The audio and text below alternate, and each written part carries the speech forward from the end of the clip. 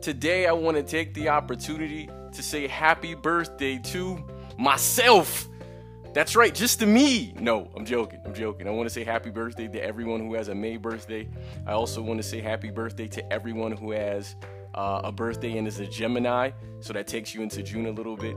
I know last year I specifically and intentionally removed my birthday from all of my social media platforms to see who will remember my birthday. I think like 3 people wrote me, but it was 3 people that really brightened my day, because it's not about the quantity, it's about the quality. This year I'll leave it up there, and I will accept and gracefully say thank you to all of you who said happy birthday to me. But again, happy birthday to everyone who has a birthday in May, everyone who has a birthday on today, and everyone who is a Gemini. Have a great year, be healthy, and I'll see you outside. So I wanted to add a really quick segment. Well, it's actually going to be 2 segments. I wanted to do this one as a quick segment because it's worth doing for me. So I remember sharing this with somebody a couple of years ago, and I still think it's worth the while. It's called Questions to Provoke Thought. So celebrating life, celebrating living, and birth. Just questions that provoke thought. When was the last time you tried something new? I tried something new today, just so you know. Number 2, do you think crying is a form of strength or weakness? I think it's a form of both. And I hope you can answer it, because you have strength of just making it through some pains, and then weakness because, you understood that you can't do everything all the time. And you all know how I feel about using the word not. So you're unable to do everything all the time. Question number 3. Are you living or are you existing? My goodness, I'm living. I am living. I have moments of existing, but I am totally living, and I'm loving my life. There are moments where I'm like, this sucks, and I'm being honest about it. But my mindset has been trained, and I'm continuing to train to find the living portion, right? Number 4, are you holding on to something you need to let go of? I am. I'm holding on to things. I'm holding on to emotions of not enoughness, of incompleteness. I'm holding on to things that cause me anger, and it's something that I'm aware of, and it's good I'm aware of it, so I can release it. And just consider that for yourself. How old would you be if you didn't know how old you are? Well, I actually don't know how old I am anyways. And I think age is an irrelevant thing. Obviously, legal means, right? But age is irrelevant. This is, what do I say to my people here? 27, Jesus, my Spanish is bad right now. 25 siempre, right? That's what I'm living. That's my life. That's when you feel you're the prime. And so 25, that's how old I am. What makes me smile? I make me smile. Life makes me smile.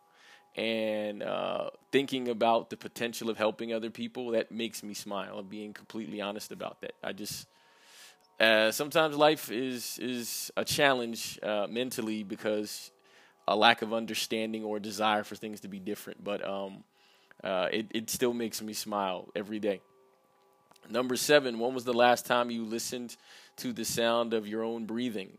This morning. I try to do it every day when I wake up.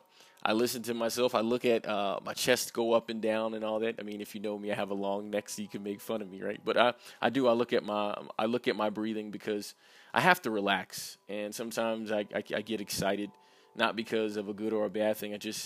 You have to find the balance so you can clear your thoughts, because excitement is good if you can control it to project things you need done in your life. Number 8, what has life taught you recently? Life has taught me that things will come to me, and I have to make a decision. Even if the decision is to delay, I have to make a decision, but it's better to make a decision in my moment, so I can live with that and I can move forward from a decision instead of delaying decisions. Number 9, can you describe your life in a 6-word sentence? Let's see. I'm going to put my fingers out so I can do the Michael Jordan 6, because I got 6 rings, right?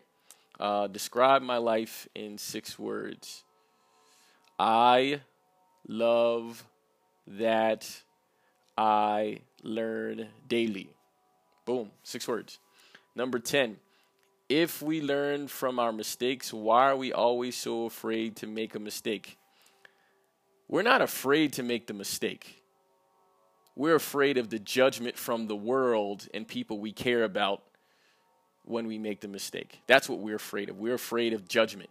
We're afraid of negative judgment, because positive judgment is fine. Like when you are a baby and you walk and you fall and you make a mistake, they're like, oh, are you okay? They lift you up, you continue.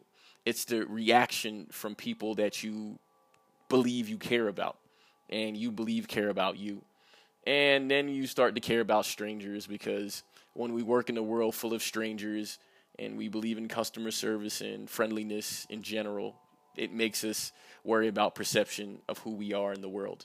But some of us have no control of the perception because of what the world sees of us without us speaking a word. So, number 11, if life is so short, why do we do so many things we don't like and like so many things we don't do? Because life is full of finite moments. And life is the journey. We never love the journey. We love the destination, but the journey is what builds us. And the journey is actually what we love in hindsight, if we plan the journey or if we're accompanied on the journey in a way where we feel we can continue. So life is short, but it's also long. 12. Is it more important to love or be loved?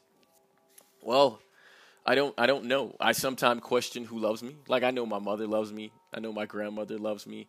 I know my cousins love me. I would say all my family loves me in a familial love, right?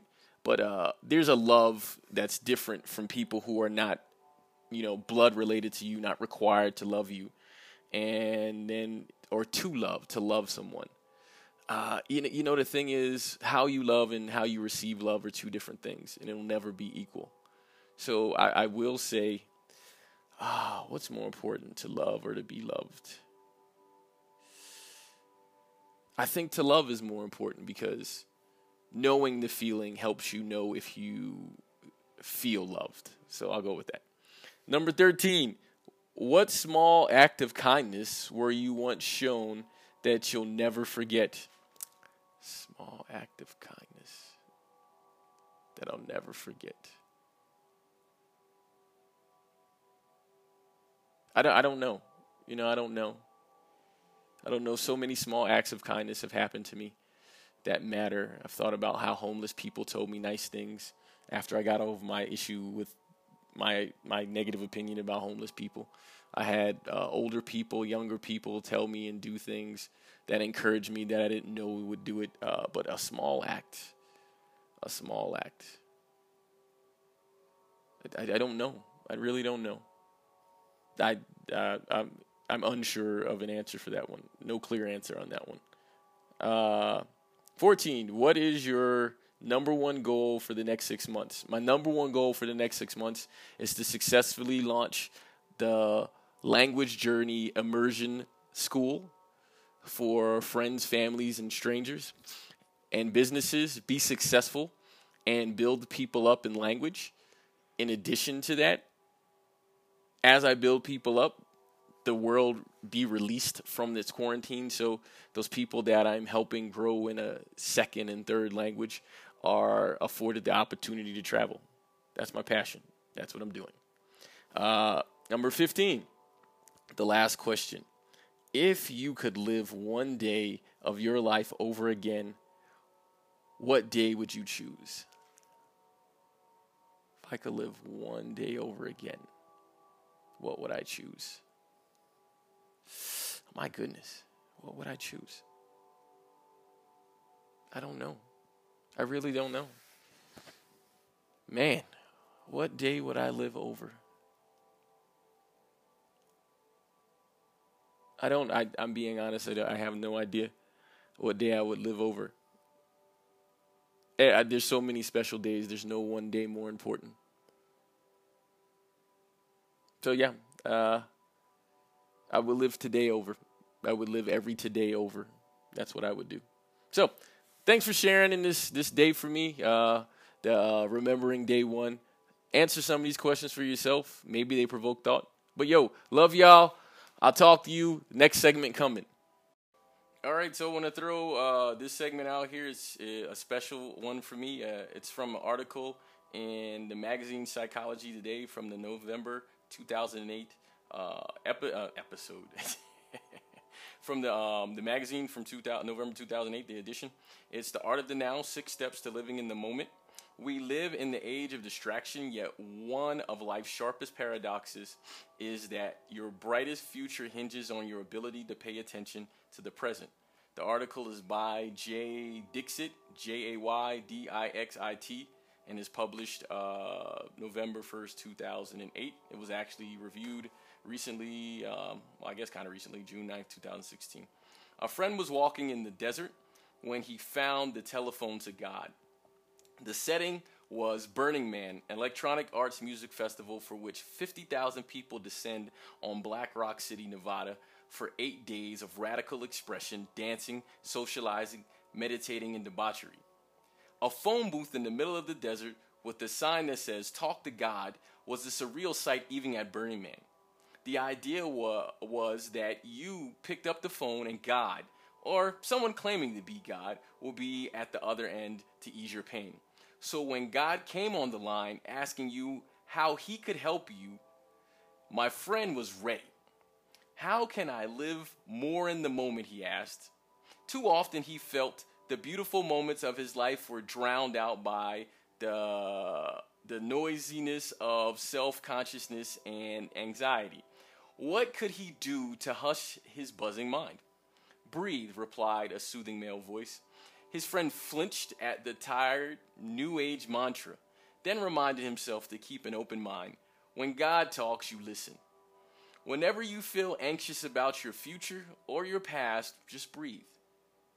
Try it with me a few times right now. So, continue, God, try it with me a few times right now. Breathe in, breathe out, and despite himself, my friend began to relax.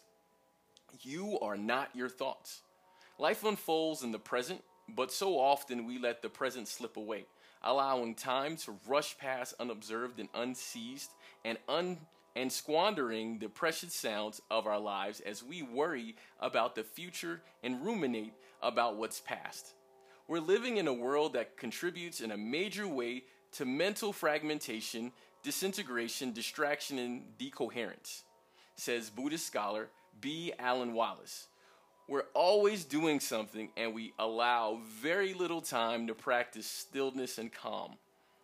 When we're at work, we fantasize about being on vacation. On vacation, we worry about the work piling up on our desks. We dwell on intrusive memories of the past or fret about what may or may not happen in the future. We don't appreciate the living present because of our monkey minds. A Buddhist calls them because of our monkey minds, as Buddhist calls them. Vault from thought to thought like monkeys swinging from tree to tree. Most of us don't undertake our thoughts in awareness. Rather, our thoughts control us. Ordinary thoughts course through our minds like a deafening waterfall, writes John Kabat-Zinn, the biomedical scientist who introduced meditation into mainstream medicine. In order to feel more in control of our minds and our lives, to find the sense of balance that eludes us, we need to step out of this current, to pause, and as Kabat-Zinn puts it, to rest in stillness, to stop doing and focus on just being. We need to live more in the moment, Living in the moment, also called mindfulness, is a state of active, open, intentional attention on the present. When you become mindful, you realize that you are not your thoughts. You become an observer of your thoughts from moment to moment without judging them. Mindfulness involves being with your thoughts as they are, neither grasping at them nor pushing them away. Instead of letting your life go by without living it, you awaken to experience. Cultivating a non-judgmental awareness of the present bestows a host of benefits. Mindfulness reduces stress, boosts immune functioning, scratching my back, reduces chronic pain, lowers blood pressure, and helps patients cope with cancer. By alleviating stress, spending a few minutes a day actively focusing on living in the moment reduces the risk of heart disease. Mindfulness may even slow the progression of HIV. Mindful people are happier, more exuberant, more empathetic, and more secure. They have higher self-esteem and more accepting of their own weaknesses. Anchoring awareness in the here and now reduces the kind of impulsivity and reactivity that underlie depression, binge eating, and attention problems. Mindful people can hear negative feedback without feeling threatened. They fight less with their romantic partners and are more accommodating and less defensive. As a result, mindful couples have more satisfying relationships. Mindfulness is at the root of Buddhism, Taoism, and many Native American traditions, not to mention yoga. It's why Thoreau went to Walden Pond. It's what Emerson and Walt Whitman wrote about in their essays and poems. Everyone agrees it's important to live in the moment, but the problem is how.